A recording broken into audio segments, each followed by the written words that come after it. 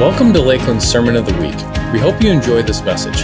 For more information about Lakeland, please visit our website at lakeland.church.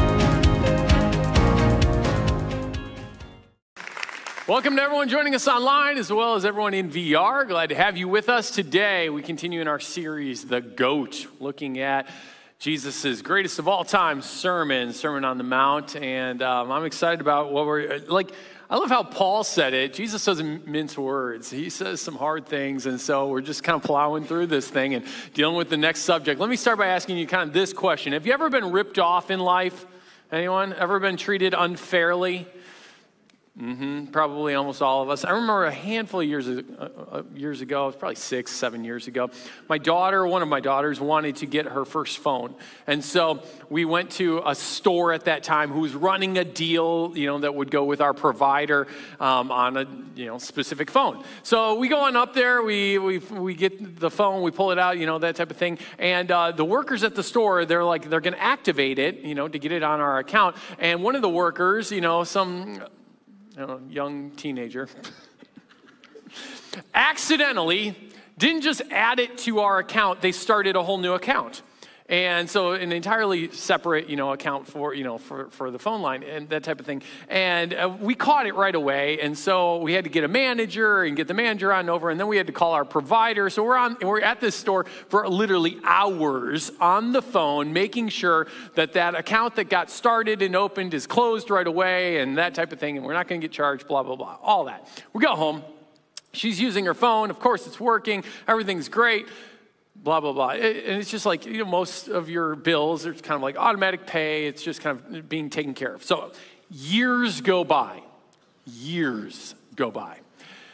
One day, I forget how I came across it. I opened up, I think, a bill, a paper bill. Like I had never opened it. I was like, I just wonder what's in the bill, for our phone company. I opened it up and I look and there's this, it's for an account for a phone line and a number that I have no idea what it is.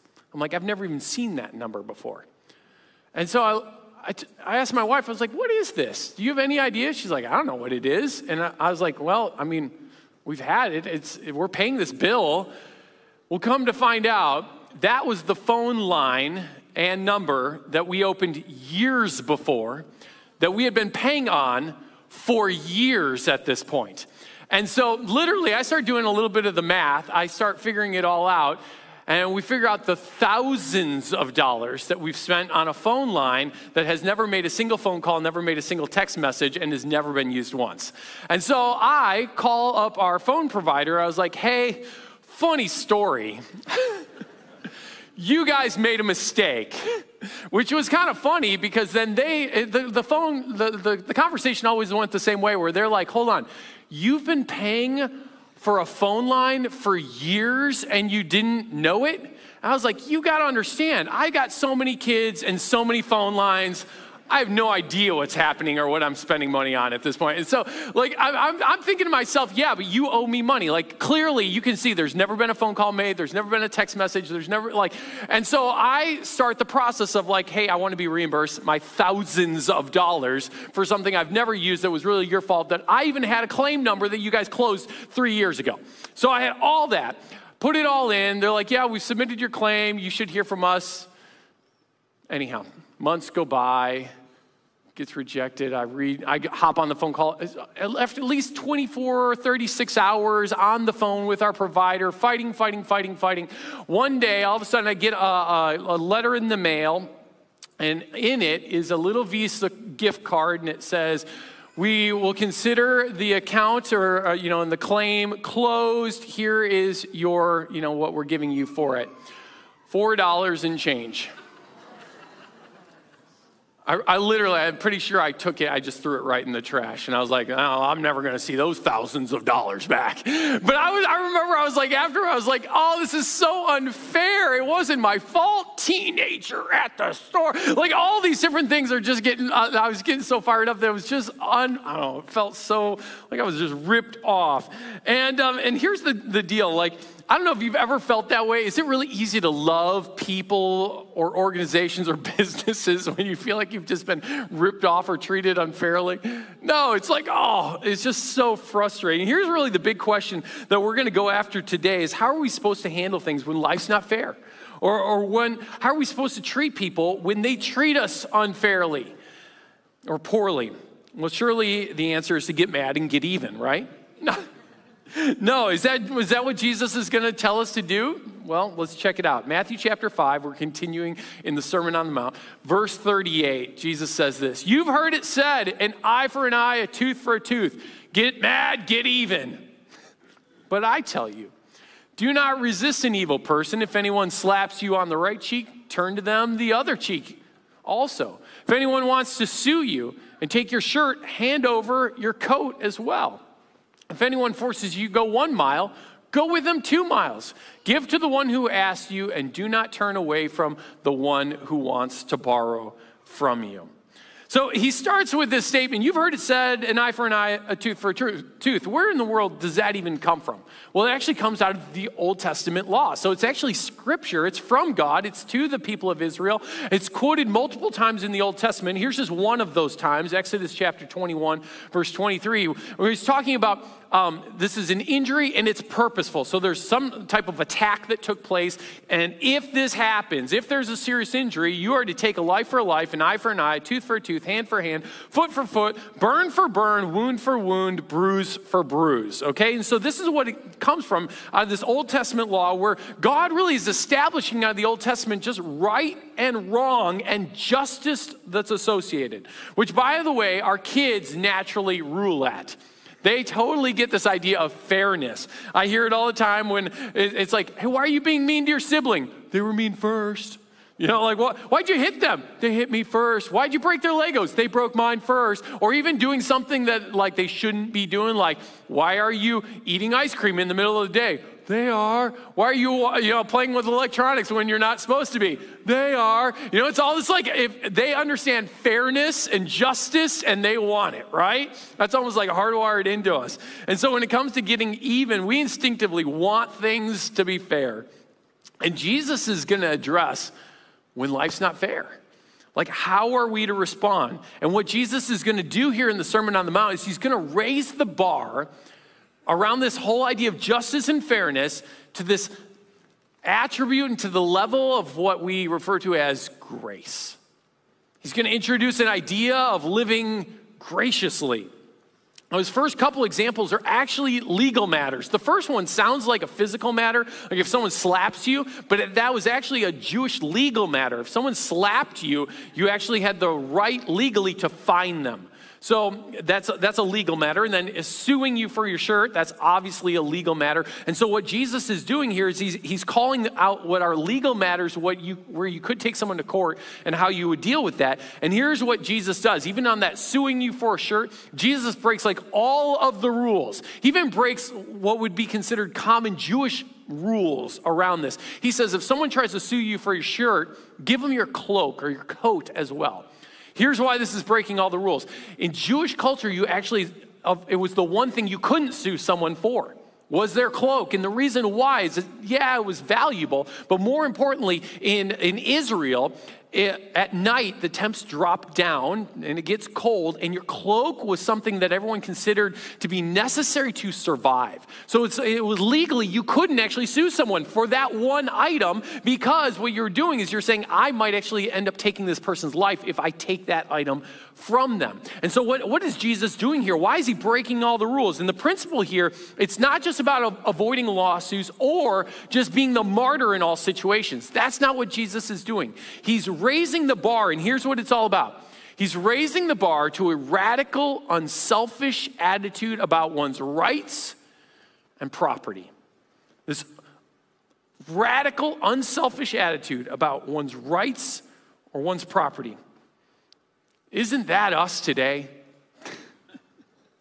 It's really quiet in here.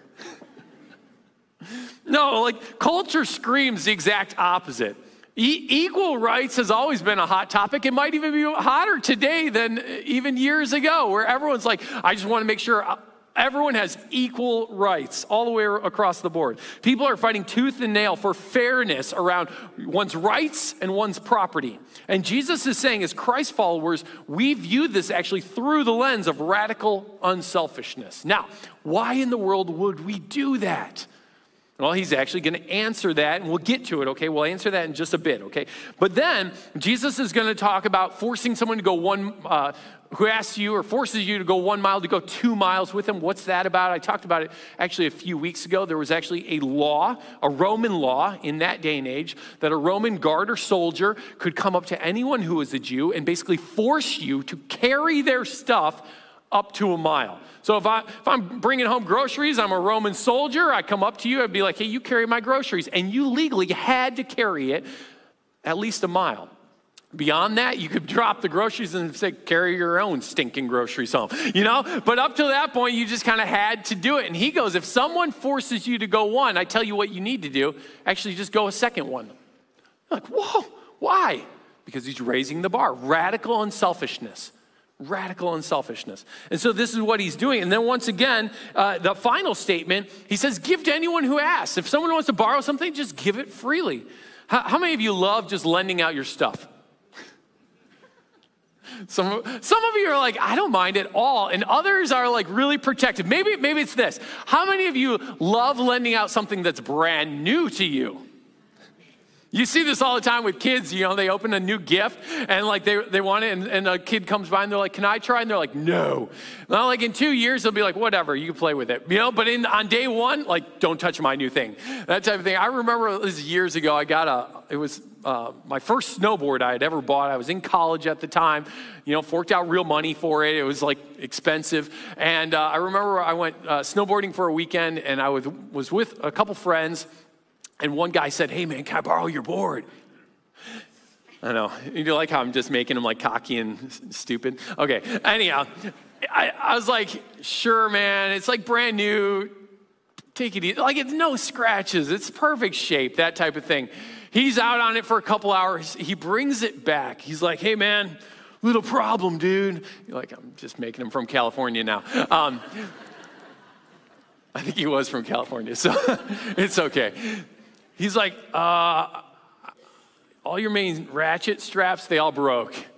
Kid you not. They were like more expensive and apparently more expensive, actually not made as well as like all the standard ones. And they probably would have broken on me as well, probably within the first week. But he broke them after I lent it to him and I was like, oh, boy, how I just love lending out my stuff. You know, it's like, it just hurts. But what Jesus literally is doing is like, hey, I just want you to just have this radical unselfishness around your property, about your rights, about just how you treat other people. This unbelievable, radical grace and kindness that's just over the top. Now, why in the world is Jesus pushing this? Why is he raising the bar to this kingdom value of grace to such a level? So all of it's grace-oriented. Think about it. Grace to the person who hit you, grace to the person who's suing you, grace to the person who's forcing you to work hard, grace to the person who needs something from you. And this grace might feel like you're just allowing yourself to kind of be treated like a doormat, walked all over. Why is Jesus doing this? And the answer really comes in the next verses that Jesus is going to kind of lean into. He's going to shift, ready, from the what to the who. From the what of what's unfair to the who that might mistreat you. Okay, check it out. Matthew chapter 5, verse 43. You've heard it said, love your neighbor and hate your enemy. Pause. Where in the world does that come from?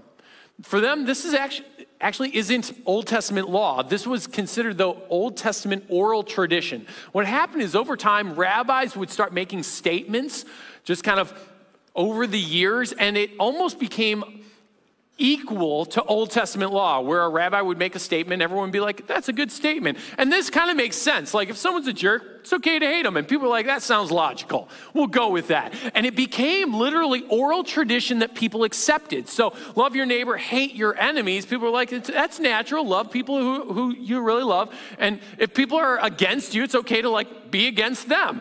But I tell you, love your enemies and pray for those who persecute you. What?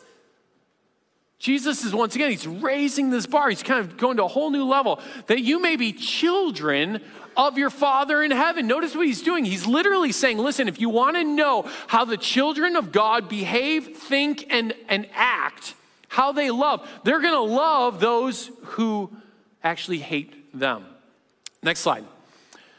He causes the sun to rise on the evil and the good, and he sends rain on the righteous and the unrighteous. And he's saying, listen, the reason why you love like this is because God loves like this. He sends rain for everyone. He doesn't like give it just to the good people and withhold it from the bad. He gives it to all, okay? If you love those who love you, what reward will you get? Are not even the tax collectors doing that? Now, when he throws out tax collectors, if you've been around, you know this is that tax collectors are like the worst of the worst.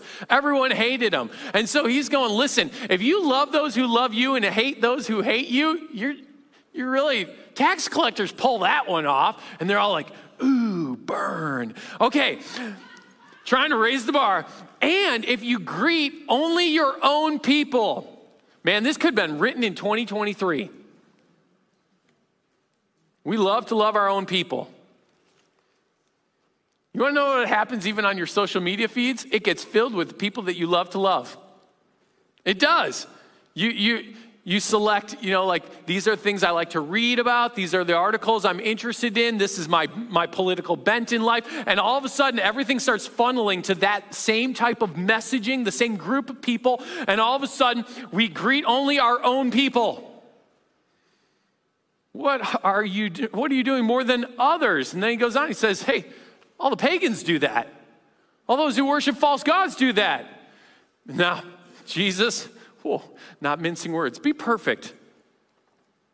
Can't you just all do that? As your heavenly Father is perfect. Now, the Greek word that gets translated as perfect, I know it sounds really strong and pretty intense for us even as we read it, but the Greek word actually means this: it's blameless, or meeting the highest expectation. So if you were to understand it through that lens, to be blameless, are we really blameless in our love toward those who might be against us? Do we meet the highest expectation of how we love those who might be against us? Or do we ever withhold love or withhold kindness? You ever do that? You ever withhold love, withhold kindness? I remember years ago, we lived in Minnesota. We had some neighbors, which I know we've talked about before, who were actually really mean to us as a family. They yelled at our kids. They were just harsh and kind of bitter people. And so here's one of the things that we did is every single Christmas, we would make just hundreds and hundreds of Christmas cookies. And then we would make all these kind of Christmas platters, Christmas cookie platters that we bring to all of our staff at the church, as well as all of our neighbors. And so what we would do is we would be okay, we got to get, how many platters do we need? Well, we need one for that neighbor and that neighbor and that neighbor and that neighbor and that neighbor and that neighbor. It was one of those moments where are we going to show kindness to them? And I remember us literally having kind of wrestle through this and be all right, are we gonna walk up to the door? What if they spit in our faces? Are we going to walk up to the door and say, Merry Christmas? Are we going to say, we just want to just bring this gift to you today? And literally, I remember year after year, we kind of wrestled through it, and every year we did. We're going to show kindness and love to those people in spite of the fact that they might be very much against us. Why would we do that? Well, because that's what Jesus calls us to. He's calling our love and our kindness to the highest standard. And now here's why it matters. Think about it in today's culture. Do people speak kindly about those that they disagree with or those that they're against? No, those people become the enemy, and the enemy must be defeated, right? Because they're wrong. In culture today, we walk this really fine line of fighting for what we believe is right or even righteous, and loving our enemies or those that we disagree with. Why is radical grace, radical love becoming the new bar that's set for us versus bringing justice, rightness, fairness to a specific situation? Here's why. And maybe a question will actually reveal the why better. Here's the question. Which is more important?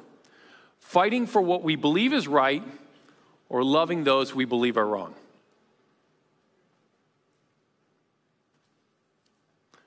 really quiet. Which is more important? See, if you believe that fighting for what you believe is right is more important, you'll probably slide down the slippery slope of those people that you believe are wrong becoming your enemies. If you think loving those that you believe are wrong, if you believe that's more important, guess what? You might lose the position you're fighting for. And that's kind of the trade-off here. If you go, this one's more important, fighting for what I believe is right, you'll probably lose the very people that you're against. Where if you love the people that you're against, yeah, you might lose the position that you're fighting for, but you might save them in the process. And so what's more important, the position that's right or the person that's wrong? I know it's really quiet, but it shouldn't be actually quiet. It shouldn't be a hard question, but it is. Because we feel like, no, I got to it's got to be just, it's got to be fair, it's got to be right, I got to fight for that. And yet Jesus at the end, his kind of drop mic moment is all about, no, pray for those who persecute you, love your enemies, and that's kind of the number one thing that he elevates above everything else. I remember this years ago, we were in Minnesota, we had, at my church, we had this really big outreach event that we were doing. We had thousands of people who were showing up that day. It was going to be this really cool event. And I had two staff members at the beginning of the day. They started disagreeing about how to execute some aspect of the day, of what was happening. And these two guys, they got so worked up. They got so fired up. They're literally name calling and cussing each other out. I couldn't believe it. I walked past these guys and they're yelling at one another. And I'm like, we're about to open these doors to show people Jesus' love. I'm like, this is the worst display of love ever. I grabbed these two guys. I dragged them into an office. I just threw them in a corner. I was like, and one was my boss. And I was like, you guys cannot behave this way. I said, I understand you're both fighting for what you believe is right, but you've lost sight of who this is about, not what is happening. You focus so much on the what, you've lost sight of the who. And the who is the big why. That's why we do all this. It's to ultimately love people like Jesus loved them so that they can see a display of love that's so unique and so mind-blowing that would actually direct them into a relationship with him. The cross, just think about the cross. The cross is the ultimate model. Jesus, while hanging on the cross, he could have brought justice, but instead he focuses on saving the very people who are killing him.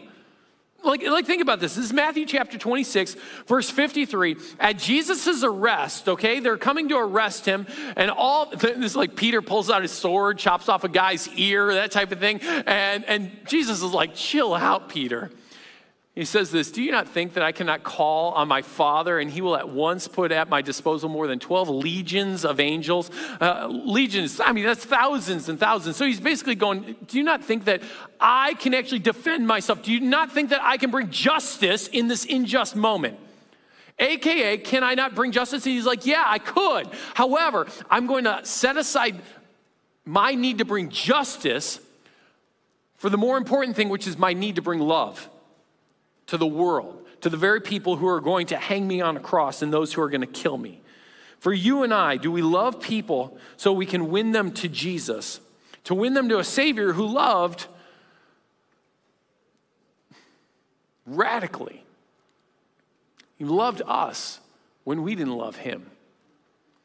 What can happen is we can experience things in life where people just have treated us unfairly, we're wounded, that we get to a place, and this is a dangerous place, where honestly you look at someone who has treated you unfairly and you go, I could care less if they ever find their way to God. And Jesus is just kind of leaning right into this reality and going, no, not with us. In fact, I love his statement. This is how you're going to know who the children of God are. It's the ones who love how Jesus loved, even as he's getting ready to head to the cross. Radical love and grace and kindness. It's all about pointing people to a God who shows radical love, grace, and kindness to each of us. Maybe probably the best, this whole thing could really be summarized by this one short verse in 1 John 4. We love because he first loved us. That's why we love people. Okay, so now just the question. Does our mandate to love overrule our instincts to bring justice? Our own justice, maybe. Who's mistreated you in life? Where have things been unfair, unjust? Have you withheld love? Are you aware that, here's the crazy thing, Jesus is not on the other side of the planet hanging on a cross to demonstrate God's love. You want to know where people will see Christ-like love? It's in us. And sometimes the only places where that will be seen is in the greatest moments of injustice in our lives. That I know, you're like, I hate injustice happening. I hate being in the middle of it. But you being in the middle of injustice might be the greatest display of the cross ever for humanity to see. And so when things seem like they're unfair, I want all of us, including myself, to just go, okay, when it seems like it's unfair, can I model and display what Jesus elevates here, which is radical love and grace and kindness? It says this is the most important thing because the what, which is bringing justice, is not important as the who that ultimately we want to lead to Christ. Why don't we stand here and let me close this here in prayer. I just want to set us up to do a little bit of business because right now, I imagine if I were to say, who has treated you unfairly? Who has brought injustice into your life? Who's ripped you off? Who is your enemy? Who's against you? Who's spoken badly? You probably all have someone. So let's just bow our heads right now and say, God, maybe we can do this. Can we trust God to be the one who will bring ultimate justice into that situation? Maybe it's as simple as just a simple prayer of going, God, I don't have to be the one to right that wrong. I don't have to be the one to bring justice to this unjust situation. I can surrender it to you and trust that you can bring a justice that I don't even understand. And then maybe it's just a follow-up to say, who in this equation do I need to actually love like you? Like you, the night that you're heading to the cross, where it just seems completely illogical, seems unjust, and yet you demonstrate a love because it's ultimately, you had the end game in mind, which was the people, the very people who were crucifying you. You were concerned about their lives, their souls. Lord, there might be some people in our life that we just need to love who have been so unlovely to us, who have been so difficult. Lord, help us to just get a picture, even right now in our minds, of what that looks like to love like you. Not to just be a doormat, but that it's really purposeful loving.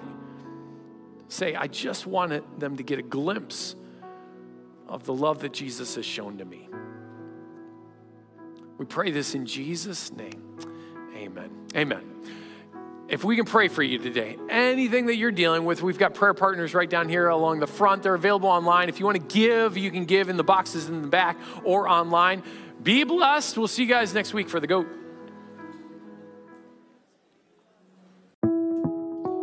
Thanks for listening to the Sermon of the Week. If you'd like to partner with Lakeland in helping people follow Jesus, be changed by Jesus, and commit their lives to the mission of Jesus, you can contribute to the mission by visiting lakeland.church/give.